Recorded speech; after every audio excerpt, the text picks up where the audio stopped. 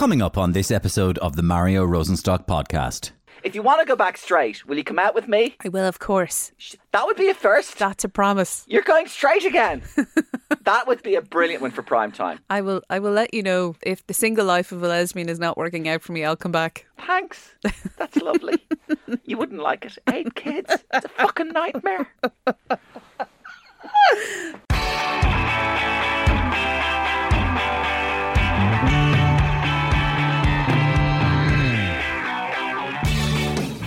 I met my next guest on the podcast on a Ryanair flight over from Cyprus to Ireland. I'd been there for a Christmas break with my family, and I recognised the person who was sitting down beside me. She kind of had platinum hair. I recognised the face. I knew that it was something to do with entertainment and politics, and then it twigged while I was sitting right beside her that her name was Maria Walsh and that she had been the Rose of Tralee and that she was now an MEP. And I knew then that she was a politician because she was stuck into a big documentary, a new documentary that I think is out on Netflix about Donald Trump. And so I struck up a conversation very idly, and soon she recognised who I was and we started talking. And we had a fantastic 3-hour, I'd say, conversation, and my wife and kids were sitting in the seats behind us, and she even struck up a relationship with Bellamy, my daughter, and Dash, my son. And so I said, listen, I'm going to definitely have her on my podcast. So my guest on this episode was crowned Rose of Tralee in 2014, and she's pretty much been in the public eye ever since. She came out publicly for the first time just days after winning the contest, making her the first ever openly gay Rose of Tralee. Then in 2019, Maria was elected as an MEP for Midlands North West constituency at the 2019 European Parliament elections. In doing so, she became the youngest Irish MEP in the European Parliament. We chat about her experience growing up, not just in Ireland, but between US and Ireland. The whirlwind that was her victory in the Rose of Tralee, the opposition she experienced when running for election, and that's quite actually emblematic of all the social media stuff that's going on right now. Right-wing politics and lots more. And I always admired strong, independent women. Yeah. And for me, it wasn't about a sexual attraction. I always had a very balanced view of if I meet somebody and that person makes me happy. It was never about a gender for me. Wasn't it? You know, over the years it's been, I don't understand, particularly in America, are you a recovering alcoholic? Yes. Because you're Irish. Did you come from a family of alcoholics? Yes. That's why you don't drink? I don't understand. I'm really unsure about you. And I came down the steps and my dad grabbed me and was like, I better not get a call from the planning office tomorrow morning. Like most dads or mums are like crying their eyes out, going, oh my God, my daughter has just become the Rose of Tralee. My dad was like, I swear to God, Maria, if I get a phone call tomorrow morning. Hold on now, Maria, because I've worked it out actually mathematically. Yeah. I'd say I'd need 16 pints, right? 4 shots and 3 Jägermeisters before I'd get off with Ian Dempsey. My full chat with Maria Walsh is coming up. But listen, I'm having a great time going around the country at the moment in my brand new show, Gift Grub Live 23. We've just done, actually speaking of Mayo, I just did Mayo on my opening night, the Castle Bar. Fantastic at night. And then the second night was Athlone. And this weekend I'm doing 2 nights in Kilkenny and then a huge run of shows in Cork. If you want to get tickets to see my show, they're mostly sold out, but it's at ticketmaster.ie, Mario Rosenstock. Maria Walsh is coming up, but because she's an eminent politician, we got access to her voicemails. Guess who was ringing in? Hello, this is Michael O'Leary. I believe you two met on a great value Ryanair flight from Cyprus. Well done. Maria, if you wouldn't mind campaigning for reduced levies on aviation, I'd be very grateful. And also reduced levels of arseholery in the EU in general. Thank you. Maria, remember this voice. It's Dahi O'Shea. Skelp! Any party pieces? No, you don't. Only joking. We're gathered around the computer here, all the various different presenters of the Rose of Tralee from the past. Ray Darcy, how are you? Marty Whelan and myself. Can't wait for this. Maria, it's Panty Bliss here. Oh my God, I can't believe we're both from Mayo. You know I come from Ballinrobe, don't you? Oh, anyway, I just wanted to ask you, I'm on a roll at the moment on Dancing with the Stars. I just wanted to know if you knew how to enter the Rose of Tralee. I just want to do it just to see Dahi's face. Thank you. Maria, Enda Kenny here. Boom, boom. This is the one I've been waiting for. I'm locked and loaded. My helmet is on, and I'm about to do a shirkit of Island Didi and Westport. Let's get it on for the next hour. Can't wait to hear what you say about me. Boom, boom. And don't forget, exclusive comedy every week on the Mario Rosenstock podcast. All right, let's get straight to it. As I said, I met Maria on a flight from Cyprus, on a Ryanair flight, sharing our volcanic paninis and the winning streak scratching cards that we were looking at. And we had a wonderful chat. And I said that I would revisit the chat and get her onto the podcast. And so we started on the subject of that flight. We met on a plane in a European country called Cyprus. In over Christmas. And we met on a Ryanair flight coming back. Yeah. Or was it Ryanair or Lingus? It was Ryanair. Yeah. Where every good friendship starts, isn't it? Yeah. And just for anybody listening, for just in case for transparency reasons, the two of us were slightly nervous flyers, and we worked together on that 5.5 hour Forgot flight. that, actually. Beautiful country, Cyprus. I should stress that as and I don't like as flying. an MEP. Yeah, well, you get used to it after a while in my occupation. But it's always nice when you have a nice person to sit beside and talk about the ways of the world. Yeah, and I really enjoyed it. No, that's why you're here, because I had an absolute ball talking to you. Because the best way to divert yourself from a shit flight is to get involved in a conversation. This is no reflection on Ryanair. This is God, you're so careful. Look at the political. Very good. Well, I'm trying to lobby Ryanair to fly direct to Brussels from. Sorry, you just said your first call. First call coming in. Pascal Donoghue's on the line. Say hello to Pascal. Pascal, nice to see you. Hello, Maria, and it's very, very good to hear you on the podcast with Mario. I'm listening intently, as the most important person in Fine Gael. Of course, we will be monitoring every syllable, and that's not easy for me to say, that comes out of your mouth. And first of all, may I congratulate you on sidestepping the Ryanair question. And the way you complimented Ryanair while he was trying to pull you into his trap, and you didn't accede. Thanks, Pascal. I listen back on your interviews, Pascal, and that's how I learned to perfect that. Well, I'll be... yes, exactly. So careful, aren't I? You be careful as well. You know I can get nasty. Yeah, of course. You know I have a steely side, so just be good. I'll be tuning in. Go on, Mario. Thanks, Pascal. Thank you very much. So you see, that's the problem I have. All these people listening in. I know. So if you want to divert your attention away from a shit flight, and it was nothing to do with Ryanair, it was just to do with just nerves, get involved in a really great conversation. And you and I really had a brilliant conversation. We did. For those of you who don't know who Maria Walsh is, she's beautiful. Oh, I hope you don't mind me saying that. No, you're too kind. Platinum haired. Yeah. Falling out platinum, as we speak. Platinum. It's platinum colour. It goes through multiple you look colours. like Erasure in 1986. Beautiful woman and platinum haired, and she's a member of the European Parliament. And as you know, listeners, I'm mad into the politics and everything, and so I really kind of wanted to get my heads around this politics business, and she really did help me with it all. And we'll go into a bit of that, but also, of course, she has this amazing backstory. And again, you were the Rose of Tralee. I was, and it's funny when I talk about the Rose of Tralee, or I get great questions like that. Some people assume my life started just in 2014 when I got crowned the Rose of Tralee. I came out, I had arrived on Earth. So but anyway, I'm were, old now. Maria, you were born in 2014. I wish. And when you came out of the womb, Dahi went, hey, would you welcome, please, the Rose of Tralee? Philadelphia. I can still hear him now. But it's strange to think in 2014 representing Philadelphia and then being crowned the International Rose of Tralee, which for anybody who knows me, or particularly our Rose of Tralee year, and I say class between multiple roses and great escorts, I was Miss Congeniality. Like, absolutely. I was dropping a few Plumos Irish words. I was swearing a little bit. I was there for fun. I had my 10 days holidays because I was living in obviously Philadelphia at the time, and Americans give holiday time a little bit differently. So I was going to have fun for 10 days and then head back to Oberwalya. And it was, a surreal moment to be crowned. I noticed, I looked back at a video there earlier, and Dahi has his beard, and it's all it's a brown beard. It's a grey beard now, but it's a brown beard back then. And there he is. They take about half an hour to announce it. They go, and the winner is And they do this scanning of all the roses.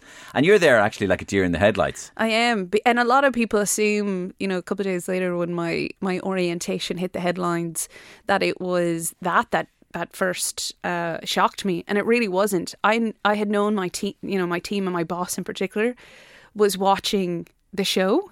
And I was panicked I had told him, don't worry, I'll be back and I'll never take a holiday time ever again. And then the rose happened. And I was thinking, how the hell am I going to have this conversation with my boss to say, oh, it actually did happen when I told you you're being an idiot for thinking I could ever win it and, you know, materialise that way. So plus the fact then it all happened.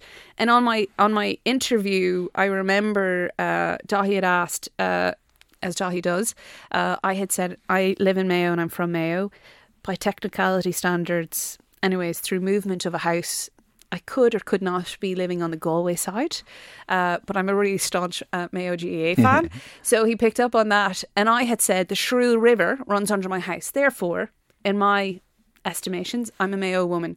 And I came down the steps and in all the flurry, my dad grabbed me and was like, I better not get a call from the planning office tomorrow morning. Like most dads or mums are like crying their eyes out going, oh my God, my daughter has just become the Rose of Tralee. My dad was like, I swear to God, Maria, if I get a phone call tomorrow morning. So it just goes to show you the reality of how things and you didn't do any party piece really, did you? I did not. You refused to do that. You knew the mechanics of television and all this and embarrassment and everything, having worked in television yourself as a my undergrad is journalism, and I was always planning to be an obituary writer. Or were they trying to make you do a party? Perhaps they were, but I had been a runner long enough to see the crack and the cameramen and soundmen laughing behind the scenes. So I was like, I'm not up. Plus, I don't have a talent other than talking Romish. So I put my foot down, but they really pushed, and I said, no. Yeah, how did they push? They go, can you sing do a poem? Can you sing? You can, or we heard, you know, that whole. Yeah, did they sing? We heard you're really good at singing. I was like, no, I'm actually not. And they're like, no, we heard. And I'm like, well, I don't know who heard. Like, it's not happening. We need to move on now. And you know, and then there's some beautiful talents. And I, at the time, was old enough in terms of roses. I was 27, so I was quite old. And I didn't plan on being single for the rest of my life. And every August coming up as a meme. So I was like, no, Debbie solo forever. I was like, not happening. Yeah. Now, just after you became Rose of Tralee, am I right in saying this, that you came out publicly? Publicly, yeah. Not privately. Private. I had been living as a gay woman for multiple years. But when you say that now, what does that mean?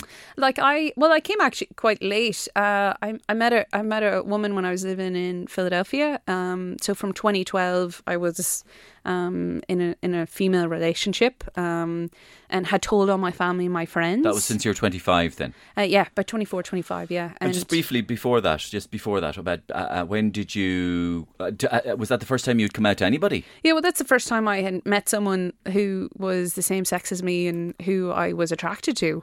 Really? Yeah. That's late. I know. Okay.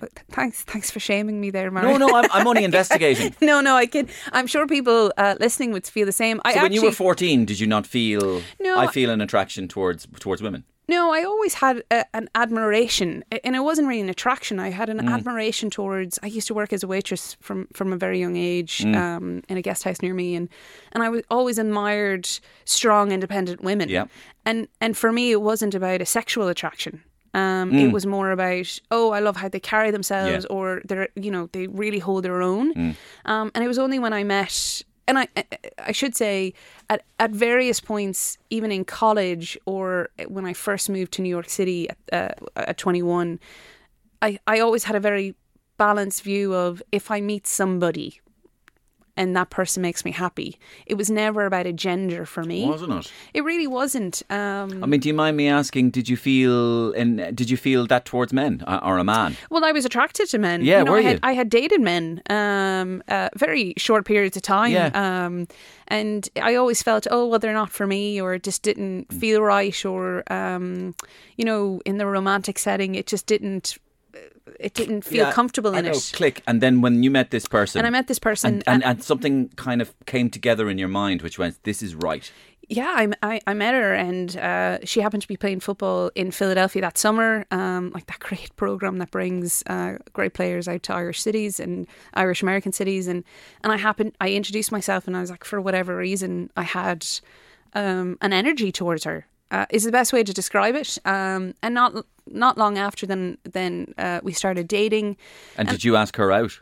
I did, yeah. Yeah, she didn't ask you out. No. But thanks again for stressing. But she accepted. She said she did. Yeah, I mean, we dated for about 2.5 years. So at some point over that period, she said, "Yeah, grand. I guess I could call you my girlfriend." At some stage of the stalking. Yeah. At some stage of like knocking at the door. This must have been like a huge kind of voyage of discovery for you that happened quite quickly. So from realizing that this person that has entered my life, I'm attracted to them, and it feels, to paraphrase, right.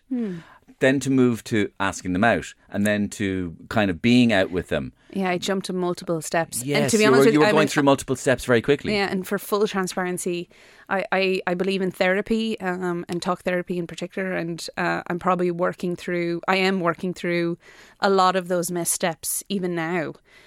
Because for me, I accepted it. It was no surprise to me. But when you look at that, I blocked or compartmentalized a lot of big feelings. That's very interesting. That's something I haven't heard talked about much. And I'll just plough in completely unknowing what I'm saying almost. But did you space, Mario. Did you have any experience of shame or and on the alternative, joy?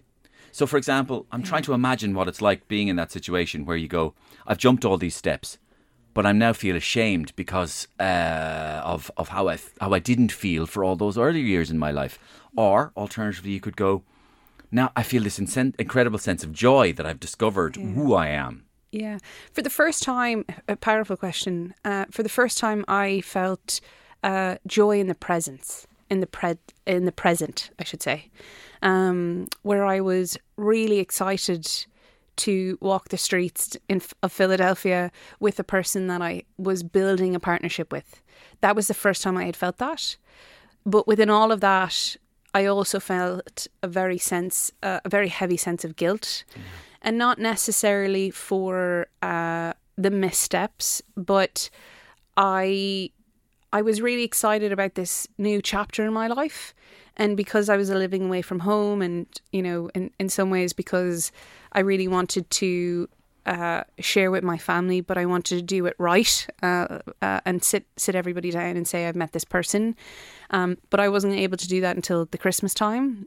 So every time I get a great time for it, Maria. Great time for everybody's busy. The shrill Christmas dinner, and by the way, Dad. Well, I have a story to tell there. I couldn't get anybody around the table. I was like, I would like everybody. I just want to, chat to everybody, and they're like, we're too busy for you, Maria. So I had to start picking people off one by one. It was actually, they just ruined my closet moment. And Maria, this was about your partner, not about your sexuality. It was. So, or was it? No, about your partner? It was kind of about both. Like, I had met somebody and I wanted to introduce them, and I didn't really rationalise the fact that now I'm a gay woman. The putting of a box didn't really happen for me. And which, looking back now, I can say I jumped so many steps because probably guilt, probably internal shame. I would be hard pressed to find somebody who is of LGBTI plus community, who, and I shouldn't generalise, but let me personalise for myself. There was a sense of, at various points, homophobia of myself. An internal homophobia, which is really a shame. Hatred towards being different, or feeling different. When you start putting words onto how you feel in a sexual orientation way, I think comes a lot of heavy societal pressure. Some inherited, some generational. But I remember sitting down. My younger brother is also gay. So 2 out of 4 in our family. And I remember telling him and my sister, and there was a sense of, just enjoy your life and don't tell anybody. And then my sister quickly moved on to an issue she was going on with her boyfriend at the time. And I was like, oh my God, it's hard to get a break here for everybody just to say, Jesus, let's sit down with this information. Then I told, my mum asked me, and I think that's true. I think one parent always perhaps figures it out a little bit sooner than the other. She'd asked, and we went through that conversation, and I knew I was never going to be ostracised or kicked out of the house, but there was going to be a weirdness because people have to adjust. Myself as well as my family. And then when I spoke to my dad, it was fascinating to me because, I'm of spirituality. I go into Catholic church. I go to confession.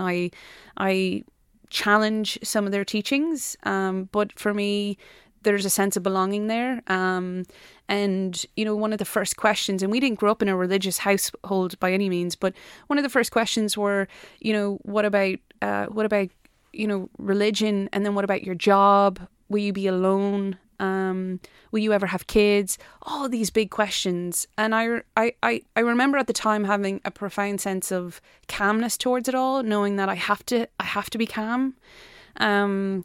And saying at any point, I don't know the answers to these, and you got to give me time to figure them out. But know that I will be fine, and everything will be fine.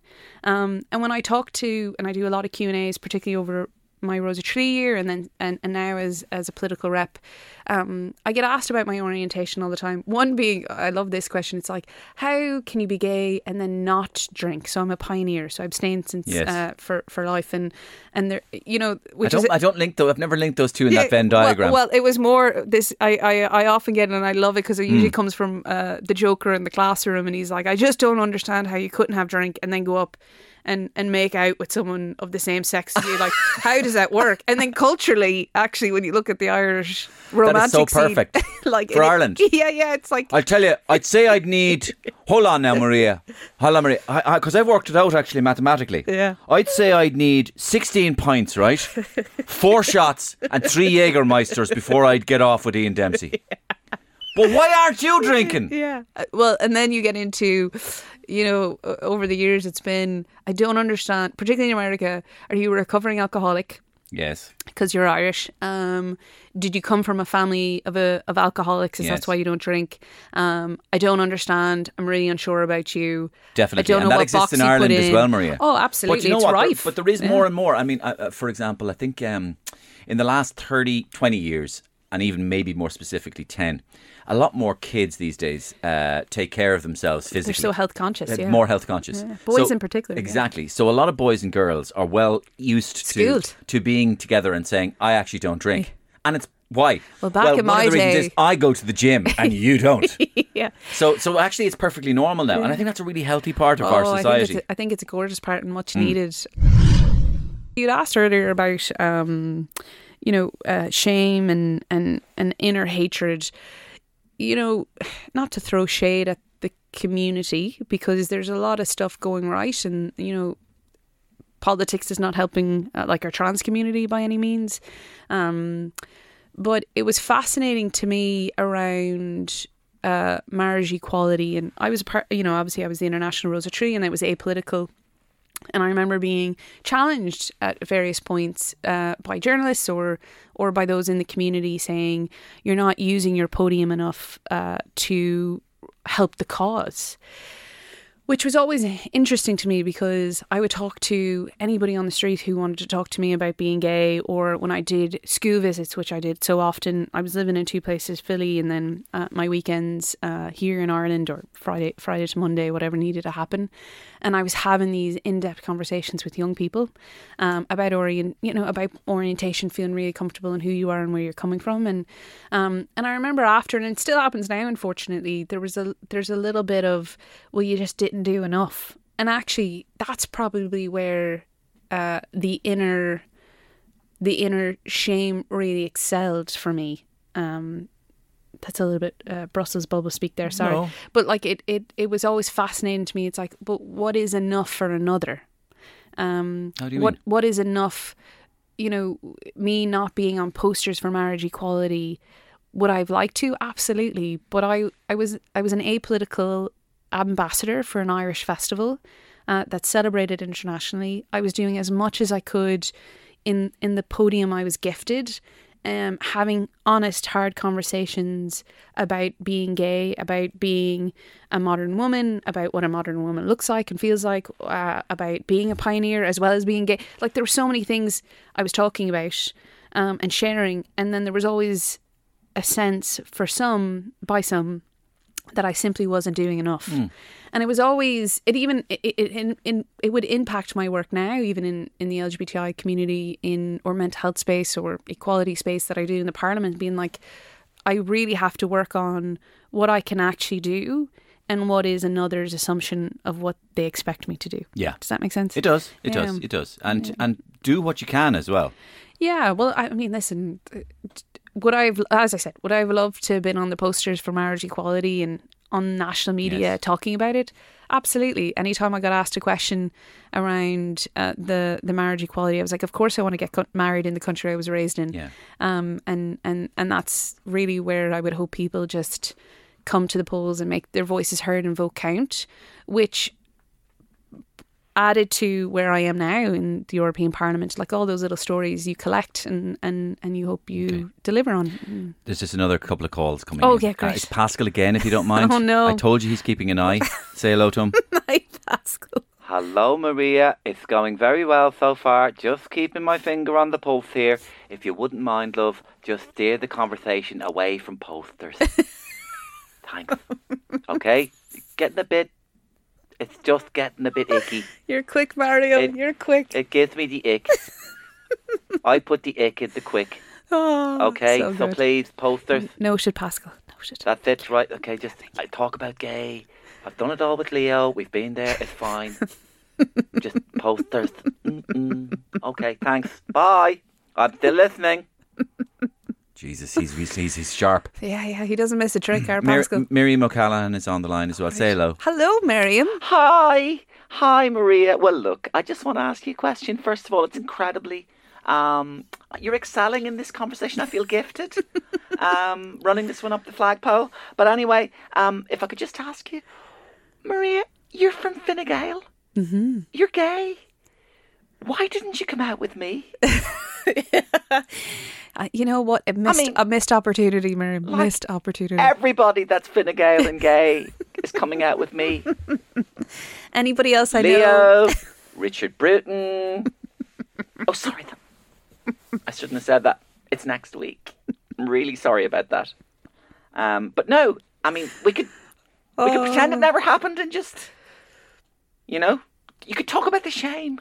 You are so bold, Miriam. Miriam is really bold. But I mean, the next time you're coming out, if you want to go back straight, will you come out with me? I will, of course. That would be a first. That's a promise. You're going straight again. That would be a brilliant one for prime time. I will let you know. I will let you know if the single life of a lesbian is not working out for me, I'll come back. Thanks. That's lovely. You wouldn't like it. 8 kids. It's a fucking nightmare. That's 64 breakfasts a week. Oh, that's crazy. Oh God, she's brilliant. She often calls into the podcast. Does she? Yeah, she's a big fan of the podcast. So anyway, one of the things was, so when you came out and then in 2014 when you won the Rose of Tralee, and then after the Rose of Tralee you came out publicly, it was a very interesting time in Ireland because in 2015 the Marriage Equality Act was passed, and that was a profound moment. So at the time, it's like as if you're Zelig or Forrest Gump. All of these things happened to you while they were happening internationally or nationally. Yeah. Do you feel proud? You don't have to spend too long on this question, but do you feel proud of the distance that this country has come within that regard? Do you think we are addressing this whole area with goodwill, good faith? Do you think we're being led by the right people? Do you think we're doing a decent job on it? Or do you think we could do a lot more? Or do you think that as countries go, we're not doing badly? I do love when you say don't spend too long in this question. You've asked about 25 million questions in one question. On, no, anyway. I kid. I think, I'm really proud of our wee island and the length it has gone to in terms of equality as a whole. With that said, I look at other countries and trans rights, and we're by no means on equal par. And what I often try and remind myself in my work or when I do Q&As with schools is, you know, across the LGBTI plus community, certain letters on that fateful Monday or that fateful May day in 2015 entered into the world of equality. Felt it, had a country support it, but other letters didn't, and our trans community didn't by any means. So if I was transitioning, by even starting my journey, you're looking at 8 to 10 plus years. And what I often try and remind, which it annoys me right now because the amount of coverage that a certain individual from Mayo is getting, which is infuriating, is that's a small minority that's not reflective of the country that came out in 2015, first and foremost. And the second is we have people in this world, in this country, who every morning get up and have a shower and don't feel the person that they are physically is them. Yeah. And I couldn't even imagine the mental health challenge that is. Like I couldn't even fathom.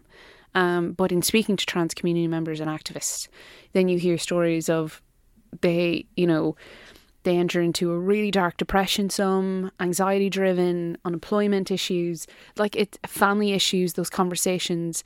And then I often, I can't take for granted then the conversations I had in an easier way with my parents because, yeah, I happen to be a lesbian who dates other women, but I'm not a trans community member.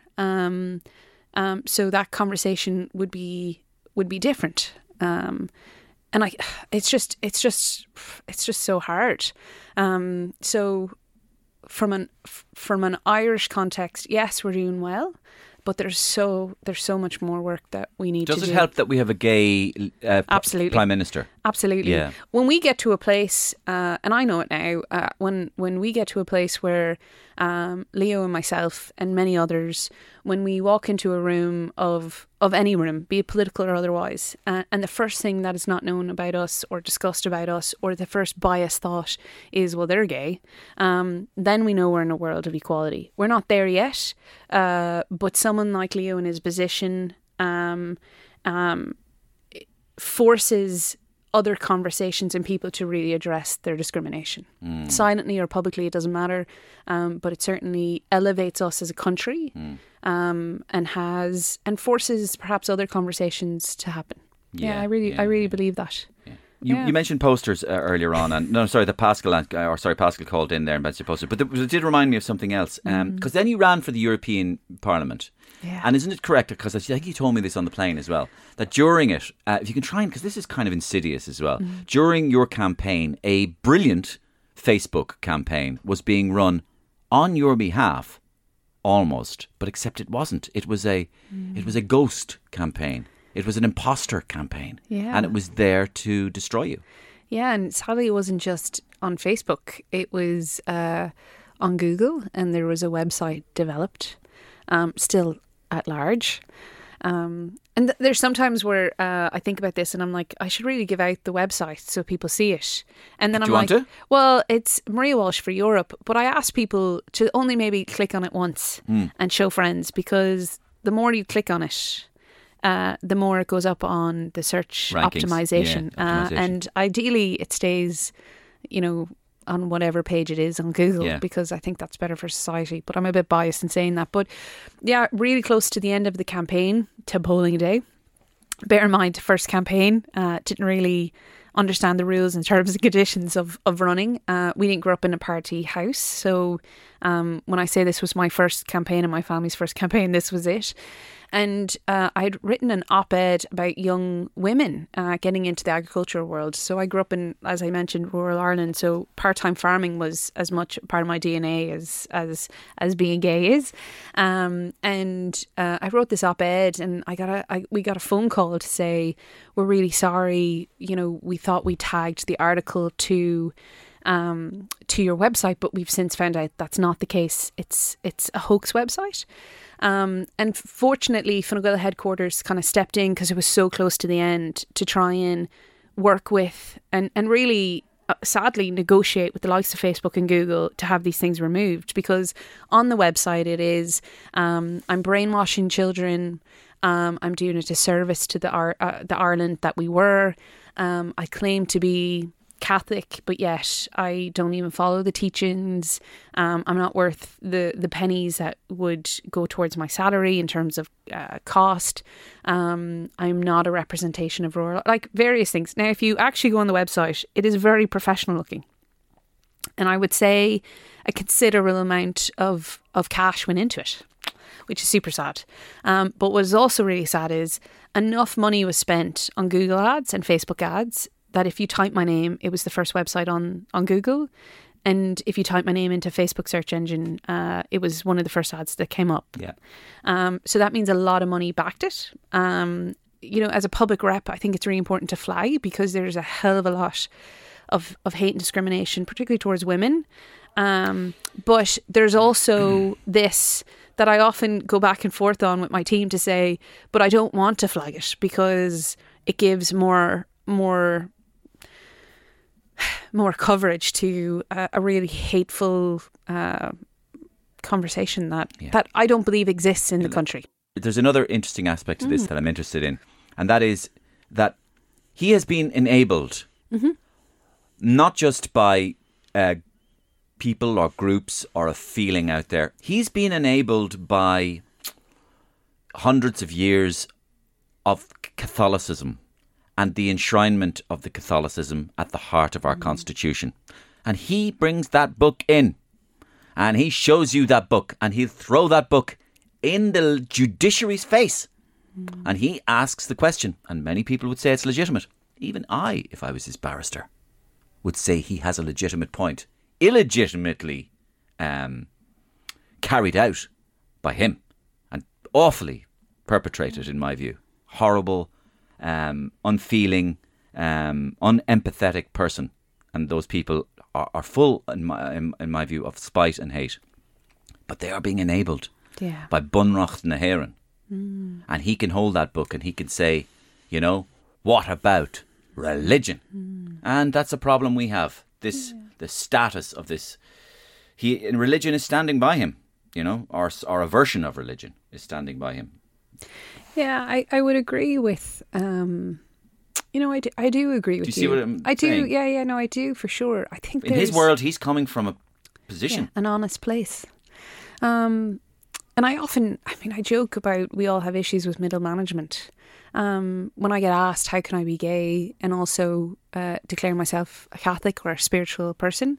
And I always go back to that when I get to the pearly gates, if I do, that the question will be, did you serve your time on earth with gratitude and support of another? And that sounds quite lofty. No, it doesn't. But that's not lofty, Maria. Well, I think that's lovely. But when were you Christian? Yeah, but when you look at someone like that person and that family, then you're and they're not the only ones. And I truly believe they're being bankrolled from the great state of the United States, of where I was born. Yeah. And that's super sad because there's a belief system, unfortunately, and I see it in European politics too. I see it in with the EPP group family that we sit in, that there's a fundamental belief that the LGBTI plus community, women, people with disabilities, people with different abilities, people with skin color differences, to them is a second class citizen, based off religious teachings. But I meet regularly with my parish priest. I've walked Caminos with the bishops. I have gone to Lough Derg and served my penance for the 3 days. I have gone to Mount Melleries, and I'm not saying this because I want people to say, which is fair play to her, but it's more, I have sat with people of great religious belief, of teachings, who then teach and preach. And my orientation has nothing to do with our conversations. Yeah. So we can all skew and change and play a game. The unfortunate thing about your parish priest is he has colleagues who have the same standing as him per se, who will say that you are immoral and you violate God's laws. Yeah. I'm trying to think of the quote that Martin Sheen gave President Bartlett on the West Wing, where at the end of it he said, "In this room, when the president stands, we all stand." Yeah, you're a super fan like myself. But he said among other things, he said, should we stop playing football? Because we touch a pig's bladder. Should I kill my workmate because he chooses not to observe, because he chooses to work on a Sunday? Should he be executed for working on a Sunday? This is the Bible. But like that, we pick and choose, or those who feel hatred towards another picks and choose the argument, and picks and chooses text to suit a narrative. And I'm really conscious too, and not to take away from this really serious topic, but I see politicians do that too, and it's a real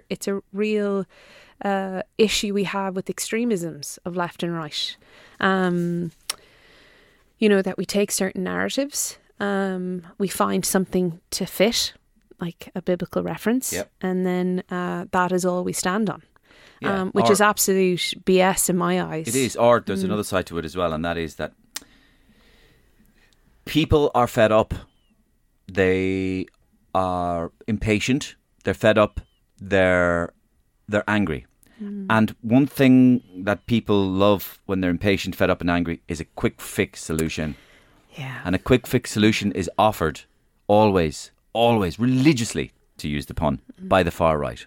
They go, "I see your problem. You know what it is. It's them. It's the hook-nosed guy. He wants your money. He said they're all the same." And that's what they do. It's the black fella. It's the fella from Poland coming in and taking your job.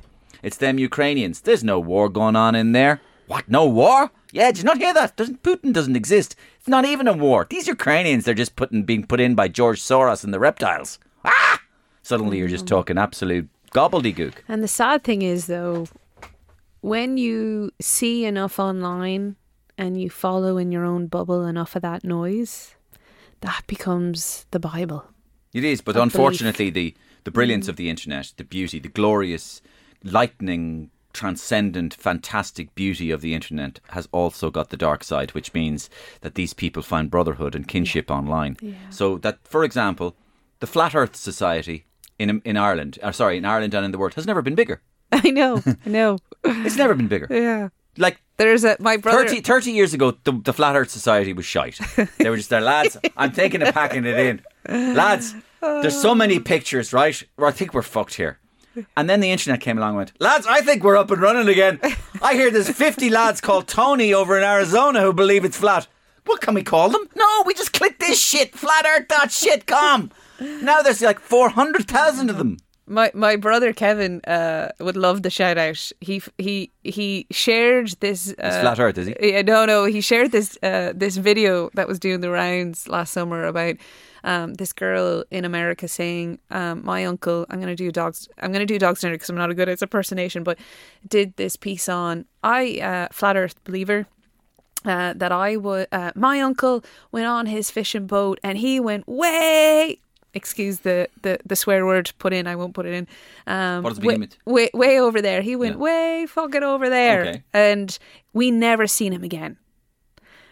Right. And the sad thing is she was so profoundly authentic in her delivery that you're like, wow, that's or Donny O'Sullivan on CNN is doing a great coverage of walking up to people in a really Irish way and having these great conversations, and you're thinking, wow, I mean, there's so much belief in the disbelief. Yes, that's right. And I wonder though, and this is probably where I kick back this, are we losing the critical thought? Like, are we not able to rationalise with all the information's being thrown at us, and we pick and choose all day long, hundreds of times a day? And then we just get lazy in our thought process. And then I wonder, why podcasts are taking off so well outside of the fantastic Mario Roosevelt. are they taking off because people want to be a part? The belonging piece is missing so much that they want to be a part of an honest conversation.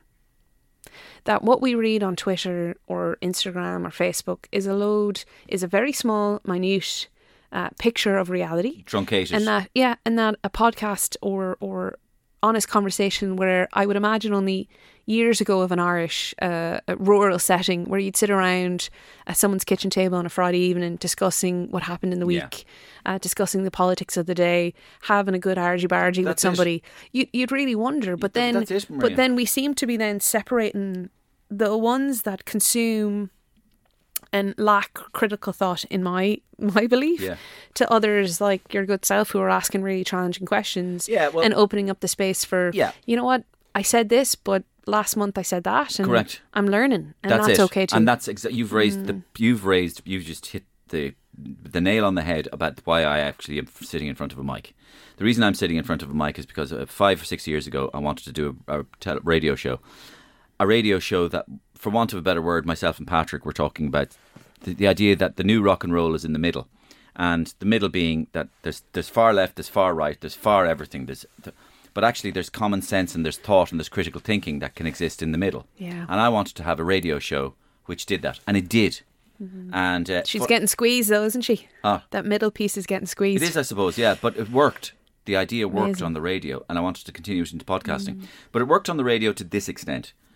I wanted to bring people on the radio, not only that I agreed with, but that I fundamentally disagreed with. And I didn't want them to fight. Yeah. In fact, I decided after a while I wouldn't have them on at the same time. I didn't want to have a debate. I didn't want two heads in debate. I didn't want balance. I will be the balance. But I didn't want this thing of, good evening and welcome to Black and White. On my right is black and on my left is white. Black, you say you hate white. White, you say you hate black. But black, you're not great, and white, you're not great either. Fight amongst yourselves. Quiet, I can't, don't talk over white, black. Black, don't talk over black. That's all we have time for. Good night. No arguments is fixed with that. So what I would do, for example, is get somebody who I admired. But I disagreed with pretty much everything they said. Love it. And his name was David Quinn. And you know who David Quinn is. And David Quinn, I had him on my podcast. And I had him on for about 55 minutes. And he learned quickly on my podcast that I wasn't having him on to entrap him or to ambush him. Just to understand him. Just to hear him out. Mm-hmm. And I let him talk. And after I let him talk, I let him talk some more. The maximum I said was, but what does that mean? I said, even, for example, what is a conservative? And he explained to me. He knew I wasn't taking the piss out of him. And I thought that was an excellent exercise, because a lot of people who were of my frame of mind contacted me after the show and said, I thought that was really interesting. Amazing. Hearing where he's coming from, because he wasn't fighting fires all the time. He was allowed to talk. I wanted to see more conversations like this. There's too much fighting, in other words.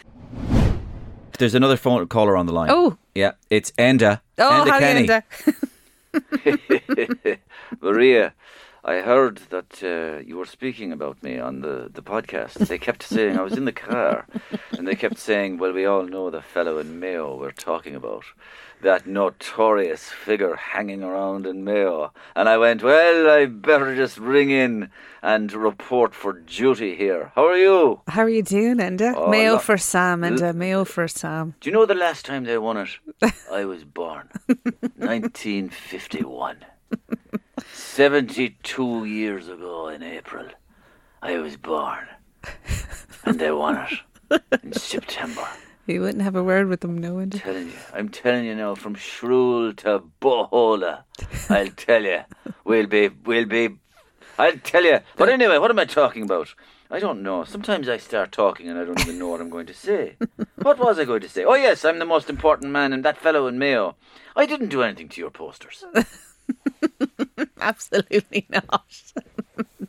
I'm very nice about posters. But anyway, that's great. Do you want to go out for a cycle sometime? Love to.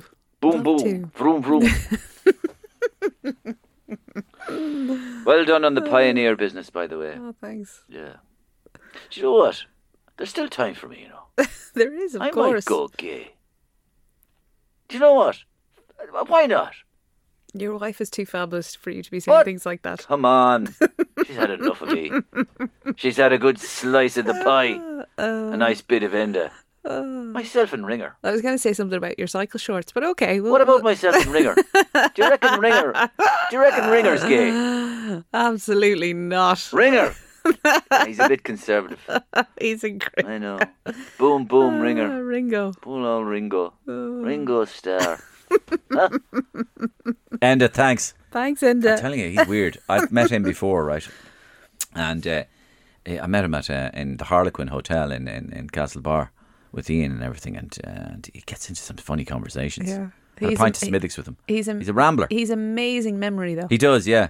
I met him. I flew in for the Ploughing Championship, which is like my mini Christmas, as the International Rose of Tralee, and I flew in just for the day, and I met him, and he was able to tell me my name, where I came from, a little bit of backstory about who I am and where I'm coming from, and it was phenomenal because there was thousands of people around screaming at him, some in a protesting way, some in a Fine Gael diehard party members delighted to have the Taoiseach at the time near them, and he was able to just to zone in on who you were and where you were coming. It's a skill set. It's a skill set that I certainly don't have. Do you know who else has it? Mm-hmm. Miriam. Really? She has it. Is she going to join us again? Is she? Or? I don't know if she's going to join it, but she has that thing. It's powerful. It's kind of Clinton-esque. It's that thing of the person fixes their eyes on you. Yeah. They shake your hands and you go, I'm the only person in the room. She has that. She did it to me once at a restaurant, and I kind of smiled at her, and it was like mutual, like you're the guy that does me. But anyway, I thought I might get a bit of a frosty reception, right? Yeah. Oh no, it was warmth. Ooh. And the eyes were engaged with me, and I felt you're going to get in trouble. You know that, right? I felt utterly under her spell. Amazing. Yeah, very attractive. You heard it here now, folks. Very attractive. That is how you woo Mario. You corner me in a room and fix me with your gaze. Not even in the room. Walk up in the street, go up Grafton Street and just find you and fixate on you. Maria, there's so much more I'd love to talk to you about. And I mean that genuinely. And I mean it so much that I would love to ask you if you would come on again at some I'd stage. love to. Yeah, we'd give it a little breather. But thank you very much for coming on. And I really enjoyed it. And for continuing in the same light as our conversation on the plane. And I suppose I'd finish by saying this, that there was another famous MEP from Mayo many years ago. And that MEP was most famous for going on the television and saying, paraphrasing this, well, gay, I'll tell you now. I have a house in Brussels, I have a house in Dublin, and I have a house in Mayo. And I'll tell you, try running 3 households at the same time. It's not easy. Okay, there he is, P. Flynn, everybody. Just killed his career, live on the Late Late. But what I want to say is that was what represented us 30 plus years ago.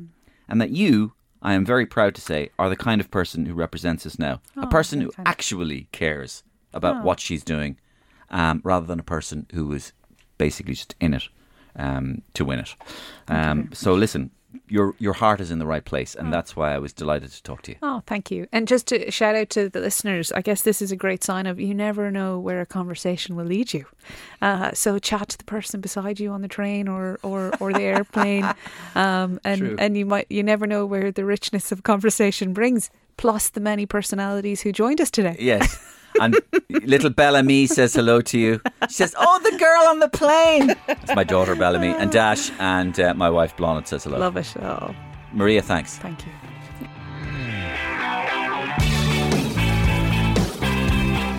My thanks to Maria Walsh, MEP, for having a chat with me. And I'd love to have Maria on at some other stage in the podcast in the months to come, because there are other meatier issues that we could get stuck into. If you want to contact me, it's mariorosenstock@gmail.com. I look at them all and I answer about 95% of them. Take it easy. I'm on tour around the country. Check out Ticketmaster if you want to see me live. And I'll see you same time, same place next week.